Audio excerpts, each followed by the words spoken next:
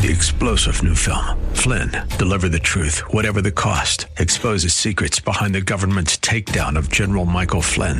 Flynn knew what the intel world had been up to. He ordered the first audit of the use of contractors. This set off alarm bells. He told the truth. He was the most dangerous person for Donald Trump to hire. They had to get rid of Flynn. Flynn, Deliver the Truth, Whatever the Cost. Available now. Watch it today. Go to salemnow.com. salemnow.com.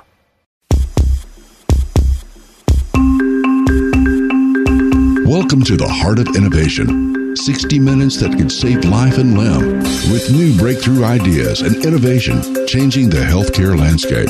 Brought to you by patient advocacy group thewaytomyheart.org in partnership with Cardiovascular System Incorporated's patient advocacy campaign, Take a Stand Against Amputation. Here are your hosts for the Heart of Innovation, Emmy Award-winning journalist and founder of The Way to My Heart, Kim McNicholas, and interventional cardiologist and founder of the Save My Piggies Health Education Series, Dr. John Phillips. Hi, everyone, and welcome to the show. Today, we're going to really get back to the roots of this show, why Dr. Phillips and I came together to start this, which was all about education for the patients and empowering the patients. And so in this next hour, we're going to hear a lot of patient experiences and offer information that will help not only empower them, but also empower you to take control of your health. The topic, as seems to be, a lot these days, is about peripheral artery disease and people's experience with that. 3 in 5 people who suffer a heart attack have plaque buildup in their leg arteries. And it's really important to have the doctor check your leg pulses, check your foot pulses to see if that blood is flowing there, because that can be an indication of your risk of not only a heart attack and stroke, but also your risk of amputation. And so, if you do have it, most people never even need to be treated. But the whole key to PAD and management and living a longer, healthier life is really early diagnosis and early frontline treatment of medication and lifestyle modifications. And we're going to get into that. I'm not sure exactly, John, where this conversation is going to go and how it's going to unfold. We're going to let the patients and their stories really dictate. But I think the real foundation is going to be, what are the critical questions to ask your doctor? And, how do you live a longer, healthier life with a chronic illness such as PAD or any other arterial disease? I mean, that's the beauty of live TV, well, live YouTube, live radio. But I mean, this topic, as we were talking about before the show started, there's a lot of meat on this bone. We could talk for days about it. I am excited to hear from folks that are listening that have PAD, what their experience is. But, the reason you do what you do and the reason why I got involved and started Save My Piggies and do what I do, and Dr. Gupta is going to be joining us as well. What he does is that, we want to help people. And we take an oath, and not to get too corny, but, first do no harm, right? And so we want to do what's right for the patient in their best interest that gives them the ability to lead a healthy, productive life. And oftentimes we have to do procedures. Oftentimes we don't have to do procedures. But the Save My Piggies movement is about education and raising awareness for the patient with respect to PAD. I'm sick of seeing patients they'll tell. I mean, it happens all the time. It started with me cutting my toenail, and now I'm missing my leg. Like, that just shouldn't happen. And so, that happens all too often. It does. It does. And it just makes no sense to me. And I've said this before, Kim, you're a woman. If you felt a lump in your breast or something, you would say, this is not right. But yet people will have a black foot and think, I saw a guy yesterday and his foot is he's going to need an amputation. We'll probably be able to save the leg, but not the toes. And I was like, what happened here? And he's just like, I don't know, it doesn't make sense to me. It's frustrating. And hopefully we can shed some light by just hearing from patients today and our listeners as to what their experiences have been. And I think it's going to vary, across the board. So let's get things started. Let's just get a moment of inspiration before we start unfolding a lot of these stories. Spectacular vascular moment of inspiration. So Kim, again, I hope you had a good week. I had a good week as well. We're short staffed in our cath lab, and my partner Mike Jolly and I, we're manning the ship, so to speak, for the whole week. And I was just counting. I'm on call today again. I've been on call like 7 of the last 9 days, which is really uncommon, but we're really short staffed. And, I'm feeling sorry for myself. And simultaneously, I'm listening to an audiobook about the USS Indianapolis, and your dad is a Navy guy. So I know he knows this story. But for those who don't know this story, this was a ship that was torpedoed at the end of World War II, so July of 1945. And there were almost 1,200 men, and only 316 survived, and about 900 of them were soaking in the Philippine Sea for 5 nights, getting eaten by sharks, dehydrated, and, just struggling to survive. And so one of the survivors was quoted as saying this, quote, "Some surrendered to the moment, but did not give up," a key distinction. And so in life, like, there are certain things we can't control, right? Obviously, these guys couldn't control their ship going down, but they can control whether or not they're going to give up. Same thing with folks with PAD, same things with folks with any other medical illness. Yeah, things happen. And hopefully today we're going to talk about how to prevent some of these things and just reiterate reducing risk, but you can't give up. And so we're going to hear from patients and listeners who have not given up, right? I hope. Yeah, no. And I think that's so important when it comes to PAD. And I want to bring in Dr. Ashish Gupta out of Florida, cardiology. He is our patient champion, actually, with The Way to My Heart, which is our nonprofit, which advocates for patients with PAD. Not only our patient champion, but actually patients voted him as Doctor of the Year, which we haven't officially announced in public. Well, I guess I just did. But he is there for our patients 24/7 and provides them with critical, advice, critical questions to discuss with their doctor in terms of getting diagnosed or getting the appropriate medical treatment that aligns with society standards for PAD. So, Dr. Gupta, thank you so much for being here. Hey, thanks, Kim, and thanks, Dr. Phillips, for having me on, and looking forward to the discussion and see how we can help the folks who've joined in. Fantastic. Yeah, I think we're going to hear a wide variety of stories from people who either were not diagnosed early, as you mentioned, John. They didn't get diagnosed with PAD or artery blockages until they were a toe stub away from amputation. 1 minute they're getting a pedicure, and the next minute their foot is black with gangrene and they have to have their leg cut off. And it was like, whoa, where did that come from? And so many of our patients also have diabetes and end up with diabetic neuropathy, which more than 80% of people with diabetic neuropathy have some sort of circulation issue that is leading to the neuropathy. And if only they were sent to a vascular specialist sooner to address that issue, maybe their limb might have been saved. But then by the same token, you have another set of patients who are ending up with amputation because they have a revolving door of procedures, and one procedure leads to the next, to the next, to the next, to the next, without anyone saying, whoa, stop for a second. Let's figure out what's causing it, so we and mitigate those risk factors so that we don't have to continue having procedures to unblock or improve blood flow. Yeah, I mean, the key is reducing risk. I firmly believe that, there are certain things that you can't prevent, but there are, with respect to cardiovascular disease, so that encompasses PAD and coronary disease and also, carotid disease, which can cause stroke.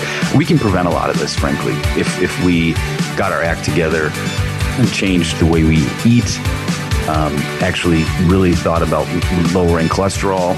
I know we've only got like 30 seconds left, so we'll talk about this coming back from the break, but there is a lot that each individual person can do to keep themselves out of the physician's office, or particularly off the cath lab table at the surgical table and not have to have a procedure done on their legs. Thank you for tuning into the Heart of Innovation on 860 AM The Answer. We will return after these messages. Leg health can indicate risk for heart attack, stroke, and amputation. If you have leg pain or cramps while walking, get checked for peripheral artery disease, or PAD. PAD is plaque buildup in mainly the leg arteries. Be sure to ask your physician for an ankle brachial index, also called an ABI test, where they use blood pressure cuffs to analyze the blood pressure in your legs. If they discover you have arterial plaque that's limiting blood flow to your feet, medicine and a regimented walking program are frontline treatment. If PAD is in its advanced stages, your physician may schedule a surgical intervention. Minimally invasive tools are available to remove plaque and restore blood flow, including Cardiovascular System's Diamondback 360 atherectomy system, which sands away plaque that is a hard calcium. It's important to discuss all options with your physician, and if told you have no options, get a second opinion. Take a stand against amputation. For more information, go to standagainsamputation.com. That's standagainsamputation.com. Welcome back to the Heart of Innovation. For more on today's topic, go to theheartofinnovation.org. That's theheartofinnovation.org. Once again, here's Emmy Award-winning journalist Kim McNicholas and interventional cardiologist Dr. John Phillips. Hi, everyone, and welcome back to the show. Today we are talking about treatment options for peripheral artery disease, and it is the circulation issue and mainly the leg arteries that can lead to amputation. And there are a lot of reasons why amputation, can occur. When it comes to this, and you can mitigate your risk for amputation by getting on the right medications, modifying your risk factors, such as smoking, getting your sugar under control, better diet, and walking a lot more. Right, John? But, yes. So many patients, maybe that's not enough. But also, if you're going to start with interventions and bypasses and amputation, to stop the revolving door of those, you still need to get a handle on those risk factors, right? Yep. I mean, so first of all, before we went to break, which, I guess I know what it feels like to be winning my Oscar and then, having them just go to commercial as you're talking. So, I mean, I'm one step closer, Kim, to being an Emmy Award winning journalist. We were talking about risk factor reduction, right? So, I mean, think about what you can do. A huge cause of PAD is tobacco use. So don't smoke. Diabetes. Now, you can't prevent being a type 1 diabetic, but type 2 diabetics, which are everywhere, we can prevent that. Okay. There are things that we can do, and we can, just get control of your blood sugar, get control of your diet, and eat healthy. Blood pressure, we can control that, right?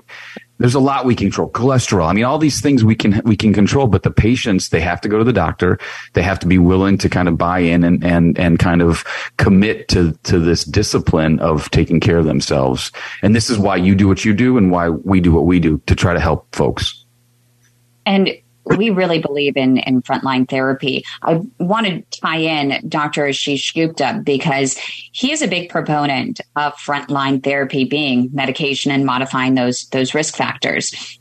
And we had a patient that was in Florida that I called him and said, oh my gosh, we have had 4 hospitals that have said this person needs this incredibly invasive bypass, an aorto-bifemoral bypass, which bypasses the blood flow from the aorta all the way down to the legs, right? And you end up with a cut from abdomen to legs, and it's a really big procedure.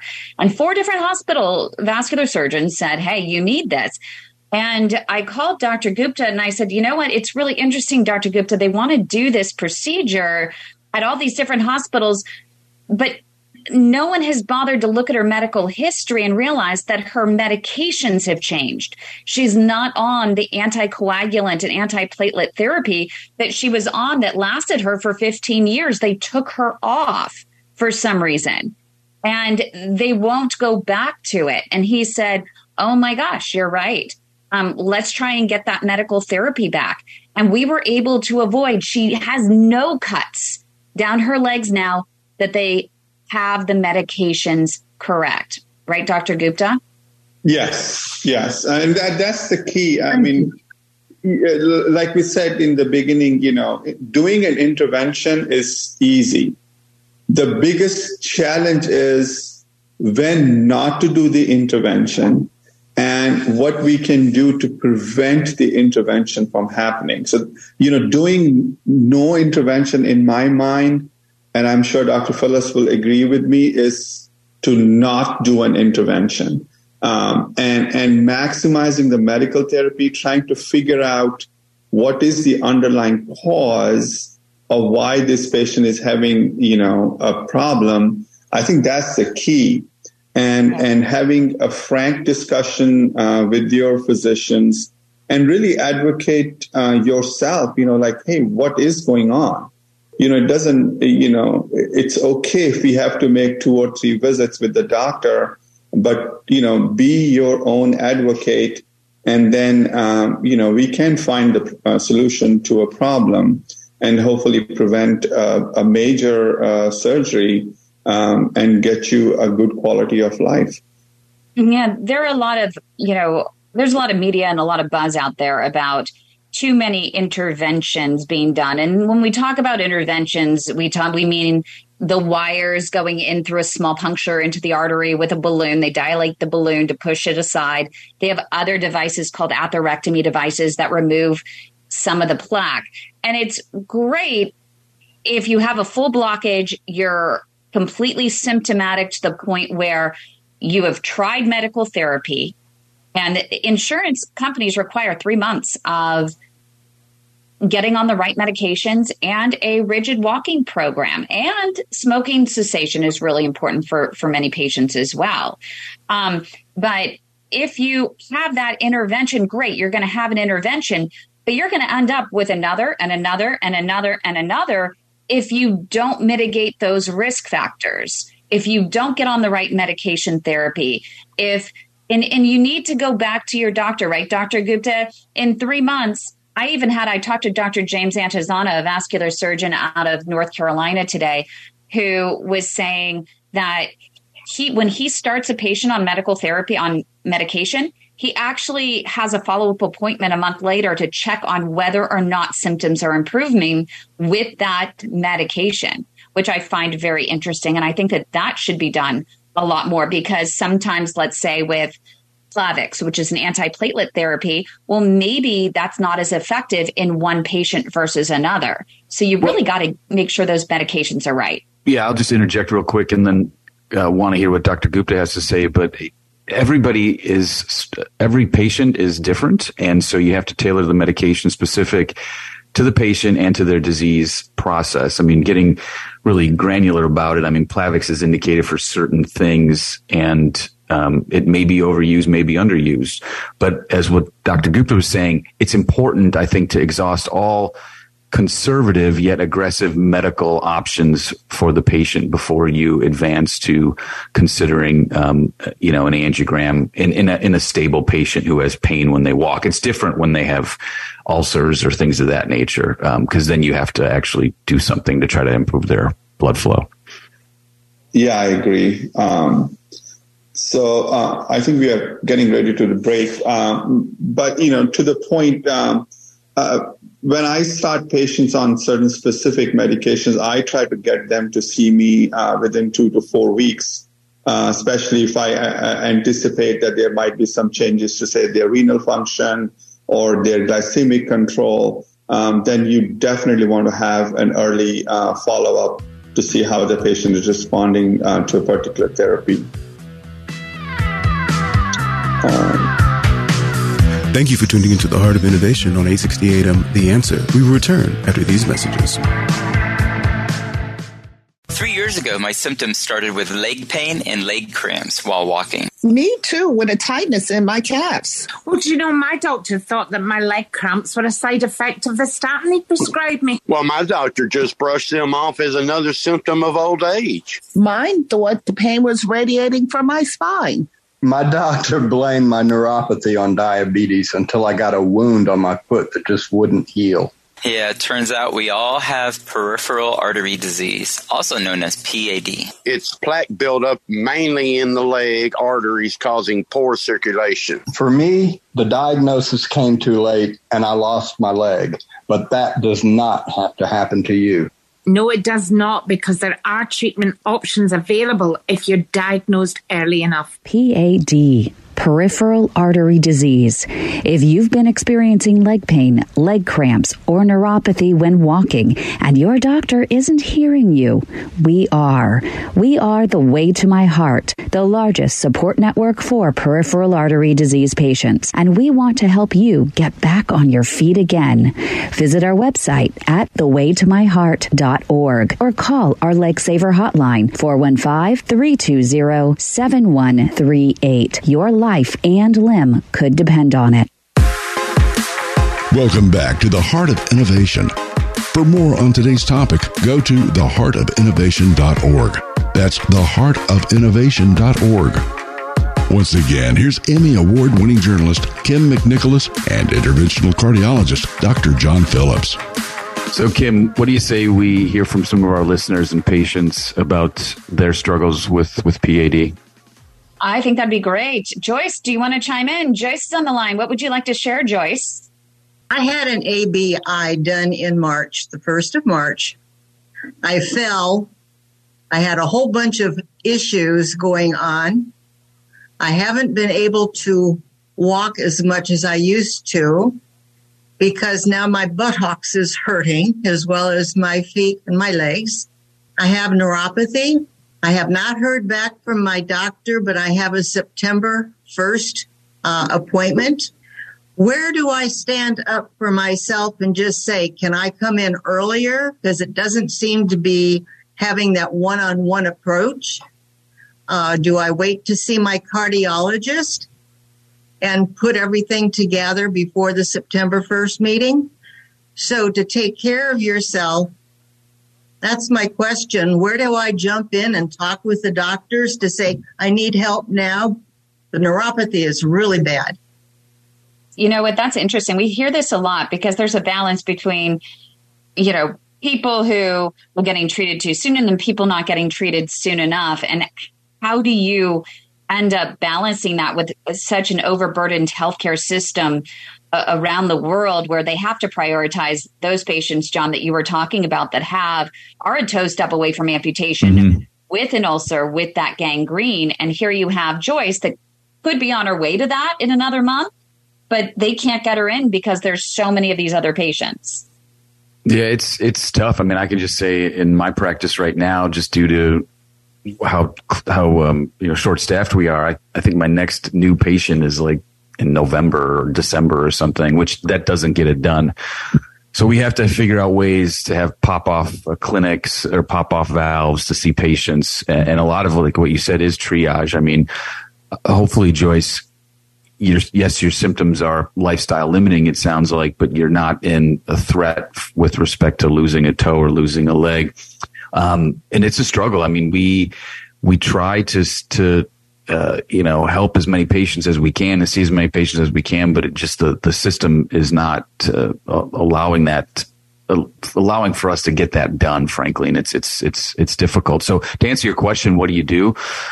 Obviously I would keep the appointment that you have in September. If your cardiologist is so inclined to potentially discuss the peripheral arterial disease, I think it's a great way to have that conversation. But oftentimes, think about it. It's a 15 or 10 minute time block to see you. And that also encompasses us charting and doing orders and things. And so when you think about it, you're probably face to face with your doctor for just a few minutes. And it's hard for them to get all those questions answered. And they probably, they have an agenda too. Like, you're probably seeing them for something specific. And, a lot of times we put that burden on the primary care doctors, but they're overwhelmed as well. So there's no real good answer, but, I would just, have a list of questions, maybe a handful that you definitely want answered. And I think that can help steer the conversation of the initial visit. Dr. Gupta, do you want to chime in? Yeah. So I think, that's a great point. So like John said, when you go to your physician's office, we are struggling for time as well. So it's a really good idea to have a set of questions which you want to discuss. And to answer your specific question, I think, I don't know who requested the ABIs, but if you're having, issues and, struggling with pain, it's not an unreasonable thing to call your PCP's office or your cardiologist's office and say, hey, if you have any opening, maybe they could get you in sooner, or potentially even have a telemedicine visit with you to answer, some of your questions, or discuss the results of your ABI testing and see if you need any other imaging. Sounds like you had a fall which triggered everything, so you want to make sure that there is no other orthopedic or a musculoskeletal issue which might be contributing to your symptoms. So I would give them a call, see if they could get you in sooner, either through your PCP or your cardiologist's office. Thank you for tuning into the Heart of Innovation on 860 AM The Answer. We will return after these messages.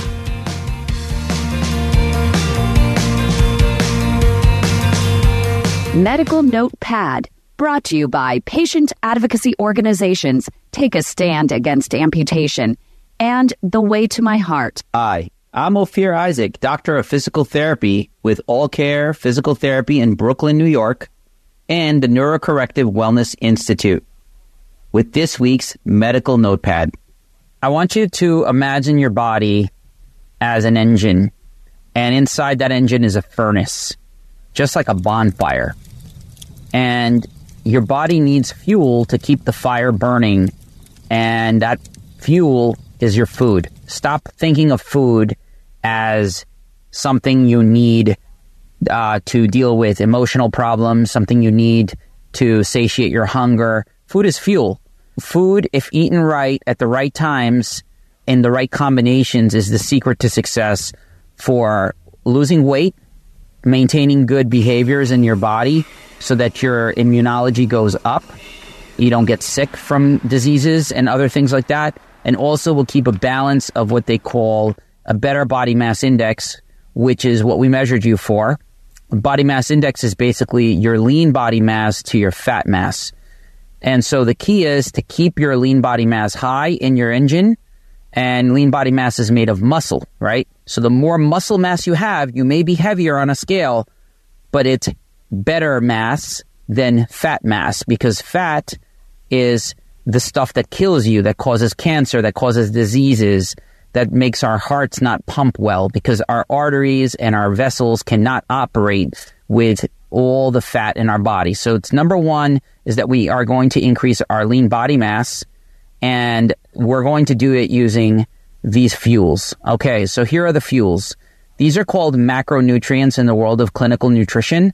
And so let's talk about macronutrients in a very simple way. Fuel number one, protein.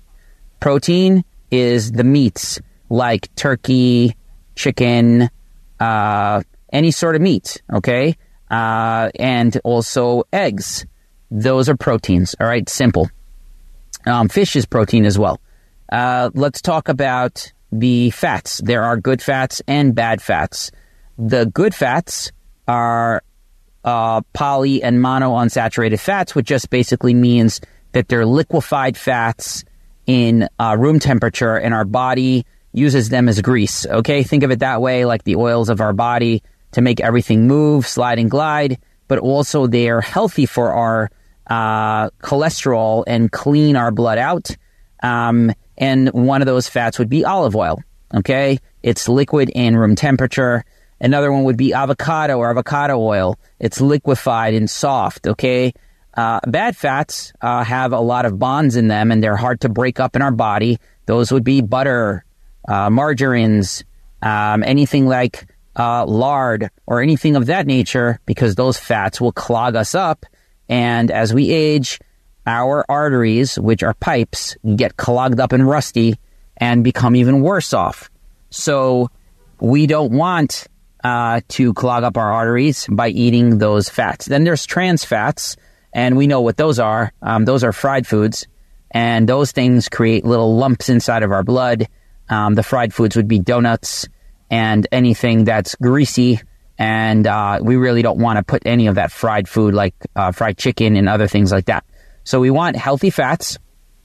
Nuts have healthy fats as well. Let's go over to the carbohydrates, the dreaded carbs. Carbs are crap. Remember those words. Crap, candy, cookies, and other crap like pastas, rices, and breads, and all of the different things with yeast in it and starch, potatoes, yuca, all those yeasty things and starchy things that turn into sugar in our body. So carbs are what we want to drop. Why? Because our bodies require a certain percentage of carbs, a certain percentage of proteins, and a certain percentage of fats to operate as fuel to keep us going. The advice and views offered are my own. Always check with your healthcare team before acting on any of the information in this video.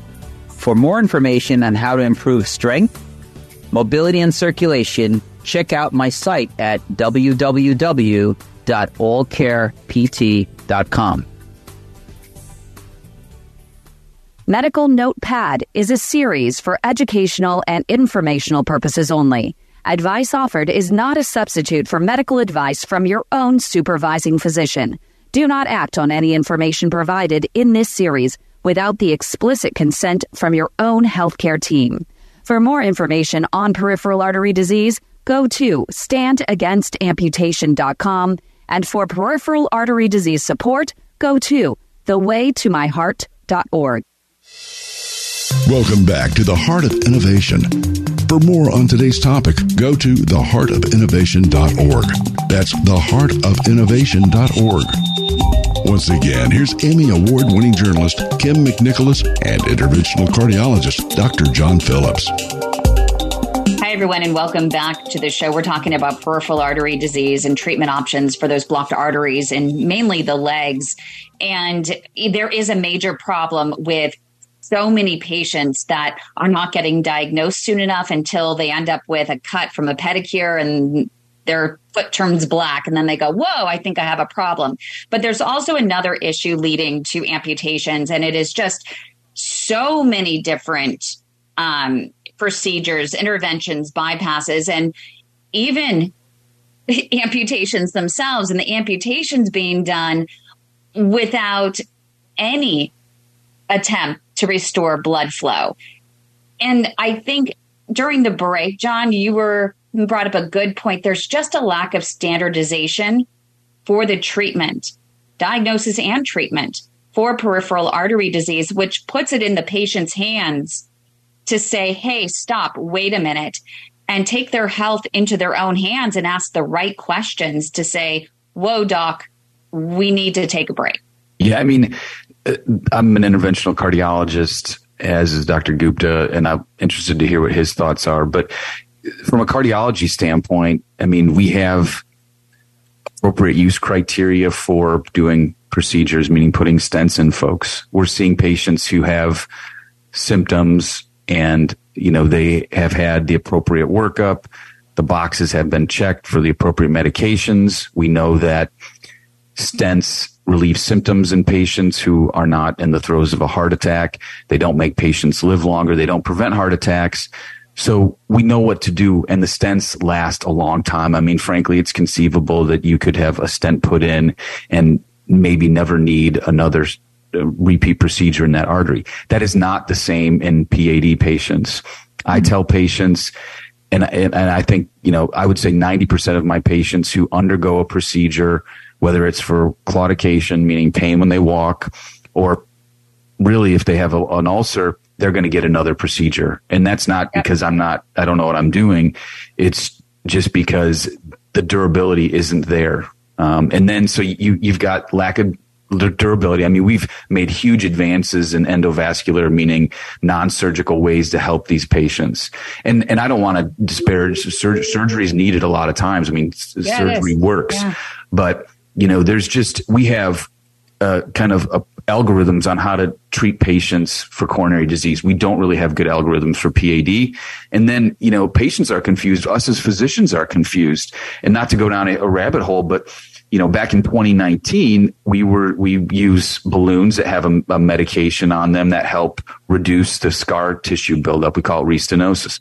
We're using a lot of them. All of a sudden, a paper comes out and says, well, wait a second, maybe there's an increased mortality signal in this. So then that put the pause on us using this therapy. And it scared a lot of physicians because, we don't want to hurt people. We don't want them to die from this procedure. All of us knew that this was just kind of a weird glitch in the analysis of the data. And finally, like last week, the FDA came out and said, you're right, there is no increased mortality. So, you can go back and use these things without being concerned for the most part. And we get conflicting information about, is it better to have bypass surgery in someone who has an ulcer, or is it better to have balloons or stents? What is it? And so we're a little like, we're confused. We're kind of like schizophrenic. What is so consistent is the fact that if the key is mitigating those risk factors, we have to go back to that, making sure you're on the right medication therapy, making sure that you're changing your diet, stopping the smoking, getting the diabetes under control, and on a regular walking regimen, because the best medicine for PAD is walking and growing your own collateral network. And when we have a patient that's faced with a procedure, what we always tell them is you need to say, hey, doc, we're not going from zero to hero to here. I don't need a whole new artery. What I need is just enough more flow to get me to a point where I can walk further so I can grow my collateral network of vessels. Just kiss it with a balloon, doc, if you're going to go in and perform an intervention. Just give me that much more flow. It'll get a little bit more pain relief and I can walk further.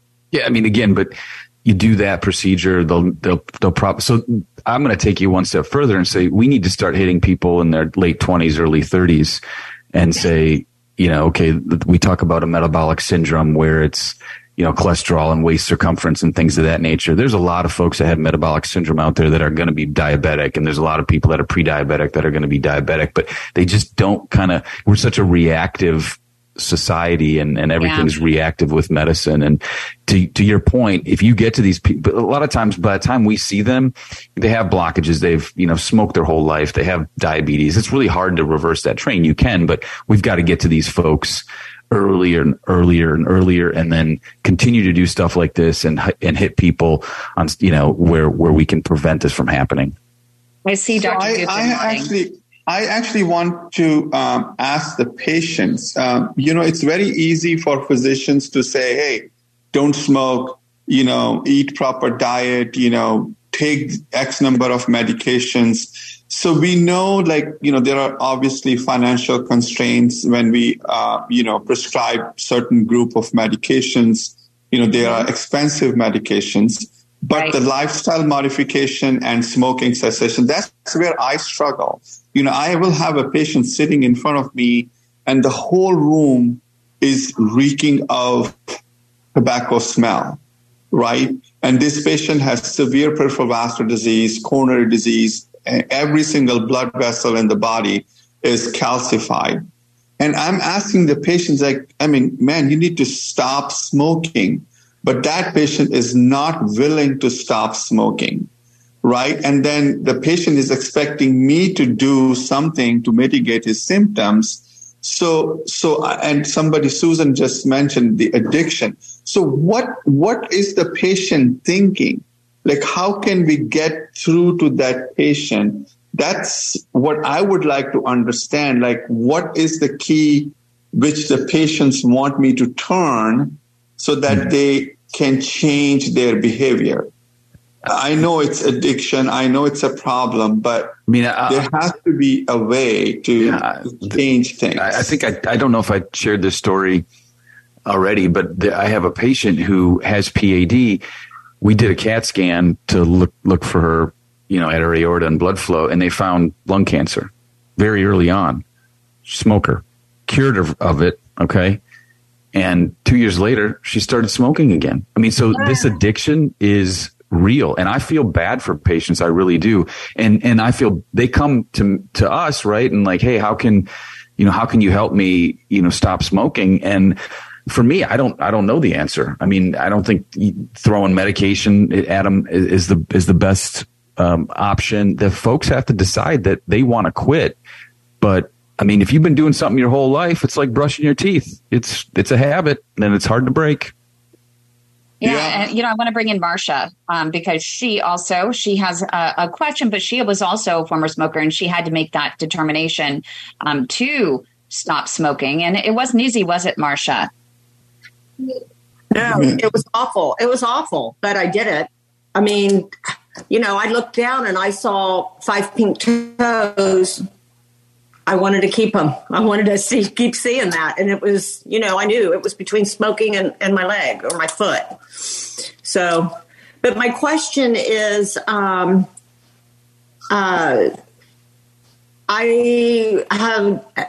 got cleaned out. I was blocked in a long blockage, I guess, from my hip to my knee, and it restenosed in 6 months. My doctor did it again, great doctor in Cincinnati.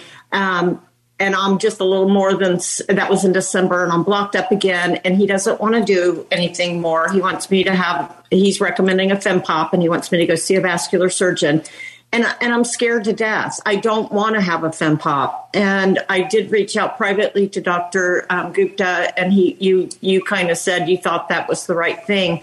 But I'm wondering, with restenosis, like, how many times can they go in, and what does it do to the artery if you go in too often? And, I'm not smoking, I'm exercising, I've changed my diet, I'm healthy other than this. And that's a good question, and we'll get to that in just a moment.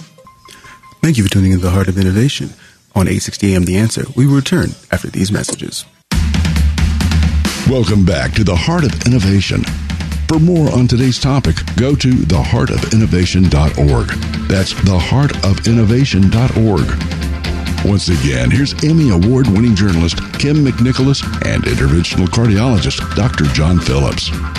So, Marcia, I'll answer your question. Before we went to break, you asked, like, how many times can we do these procedures? We can keep doing the procedure because the actual mortality of the procedure itself is very, very low. But the thing that I worry about is damaging the vessels beyond the blockage with debris and things. And so I think you have to ask yourself, how bad are your symptoms? And if they're lifestyle limiting and it's affecting you to the point where you cannot go on with this, and your doctor feels like he can't open it up without using surgery, then you need surgery. And a good bypass graft that has vein lasts a long time. And so, yes, it's scary to have surgery, but I think it sounds like you need something if it's really affecting what your quality of life is. Thank you. Yeah, and I agree with what Dr. Phillips is saying. If you have lifestyle limiting claudication where you are hurting constantly and you have failed, a couple prior endovascular procedures, I think if you have a good surgical conduit from the veins, you have good distal targets, that would be a very durable operation. And kudos to you that you've changed your lifestyle and you've quit smoking. I think that's the best gift you've given yourself. So that's impressive. Thank you. And, I want to remind everyone that when you have an intervention, the whole idea of an intervention is literally to get you just that much more blood flow so that you can get out and walk and you can start growing those collateral vessels. And even if it does block again, the whole idea of it is maybe you won't need that unblocked again, that you've been able to build so many collateral vessels at that point because you're walking so much further, you're walking more, that you may never need another procedure. But as in Marcia's case, she is symptomatic and she does need to consider something, beyond an intervention that might give her more sustainable relief in the long term. I want to get to, another question that we have. I want to bring in Alan. Alan, you have a question or an experience here you want to share? We only have a couple minutes left. Yep, got something simple. It's about the Lovenox we talked about. So Lovenox, so you're talking about, right. Lovenox. I I'm a fast clotter, or like Marcia, a fast mover. I'm in the cath lab every 3 months. And this last time I went in between a cath lab and having another cath lab, one for my heart, one for my leg, they took me off my Xarelto and I lost my leg. So this time around, they put me on Lovenox shots several days before this procedure I just had on Monday. What does the Lovenox do? So Lovenox is an injectable form of an anticoagulant, and it actually delivers a very kind of specific dose, so we know the dosing is accurate, and it's just an anticoagulant. It's similar to Xarelto in the sense that it's an anticoagulant. They work differently, but they kind of achieve the same objectives. Okay. Fantastic. You know, we can't even get, you know, to the heart of scratching the surface here of this topic. You know, we're going to have to continue this conversation. We appreciate everyone's participation in it. This is going to be an ongoing conversation in future shows, especially during Peripheral Artery Disease Awareness Month in September. We'll continue to address this. So thank you, everyone, for joining us. I know there's so much more to discuss, but we are out of time. Thank you. Have a great weekend. You've been listening to The Heart of Innovation with Emmy Award-winning journalist Kim McNicholas and interventional cardiologist Dr. John Phillips.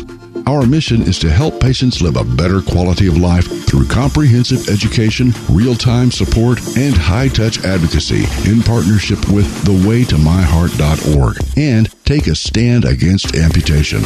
Our purpose is to reduce the 1.5 million heart attacks and strokes and nearly 200,000 amputations annually. For more information regarding topics you've heard discussed on today's program, go to theheartofinnovation.org. That's theheartofinnovation.org. The Heart of Innovation is for educational and informational purposes only, and advice and views shared are not a substitute for medical advice from your own supervising physician. Do not act on any information provided in this show without the explicit consent from your own healthcare team. If you think you are having a medical emergency, call your local emergency number or go to the nearest hospital or emergency room. 3-star General Michael J. Flynn, head of the Pentagon Intelligence Agency, knew all the government's dirty secrets. He was one of the most respected generals in the military. Flynn knew what the intel world had been up to. He understood its funding. He ordered the first audit of the use of contractors. This set off alarm bells. The explosive new documentary, Flynn, Deliver the Truth, Whatever the Cost, uncovers the facts behind this scandal. Flynn told the truth. He was the most dangerous person for Donald Trump to hire. I find out the worst enemy that I'm going to face in my life is right here in America. They took my assessment and they wanted me to change it. And I was like, I'm not changing it. They had to get rid of Flynn. With in-depth interviews, archival footage, and never-before-seen personal records of the man behind the headlines. I just felt like I was drowning. Flynn, Deliver the Truth, Whatever the Cost. Available now. Watch it today. Go to salemnow.com. salemnow.com.